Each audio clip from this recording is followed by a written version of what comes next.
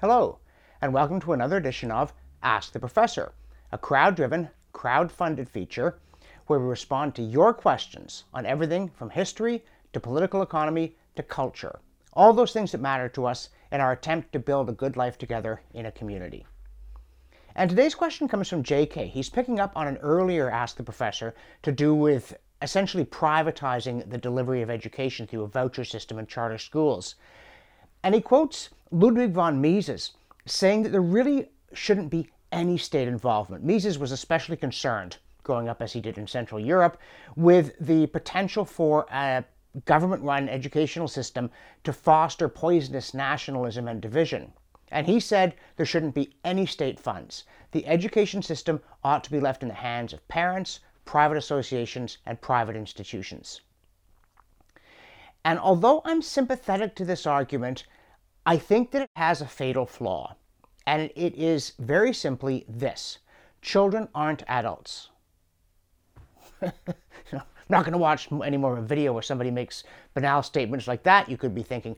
But essentially, Mises is a libertarian, which I am on policy, though I'm conservative on metaphysics. I believe that most of the difficulties that we face in society, from scarcity of material goods to relief of distress to the pursuit of higher things, are best accomplished by allowing private individuals to make voluntary contracts. And that doesn't mean, devil take the hindmost, greed is good. It's nothing like that. The idea is that we are really better at cooperating than we are at being coerced, which is what all government action comes down to. In the end, behind everything coming from the state, there's the policeman's truncheon. If you do not pay your taxes, you will go to jail. If you do not obey the regulation, you will be fined. If you don't pay the fine, you will go to jail.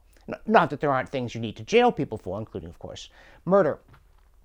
But I believe that even when it comes to things people think are essentially governmental, like providing health care to those who can't afford health care, we're much better off relying upon the charitable impulses of our fellows, which are considerably greater than we often seem to think in debate, than we are in trying to force people to do it and making the whole system one in which people are being given orders rather than opportunities.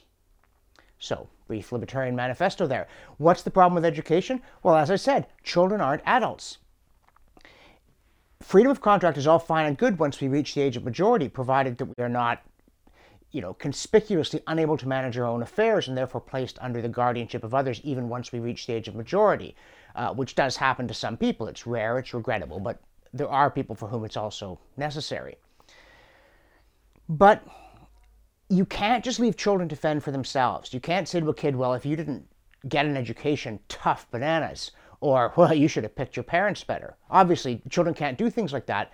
Therefore, the state must place an obligation on all parents to see to it that their children are educated, just as it must place an obligation on all parents to see to it that their children are fed.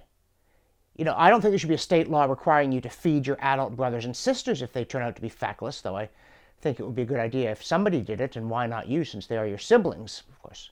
In some families, there are good reasons not, but on the whole, I do think that one ought to allow the bonds of family and natural affection to accomplish a lot of work because they're very powerful.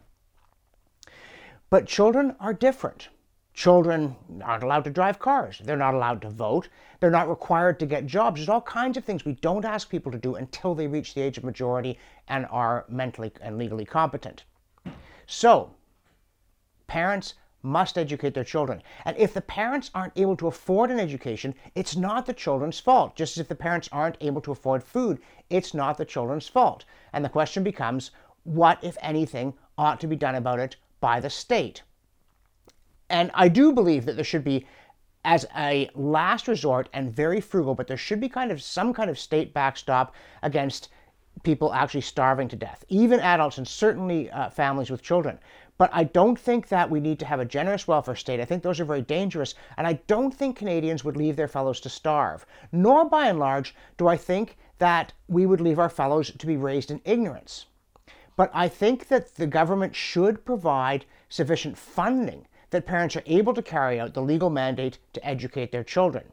But essentially, I wanted to stop there. I say essentially because, of course, the state must make sure that the children really are being educated. It's no good if the parents say, oh yeah, they're being educated, and the state just goes off and discovers the parents have pocketed the money and not educated the kid. I am not going to be very particular about how the parents manage to do it, whether it's homeschooling alone, homeschooling in association with others, a school that they happen to like, a pedagogical method.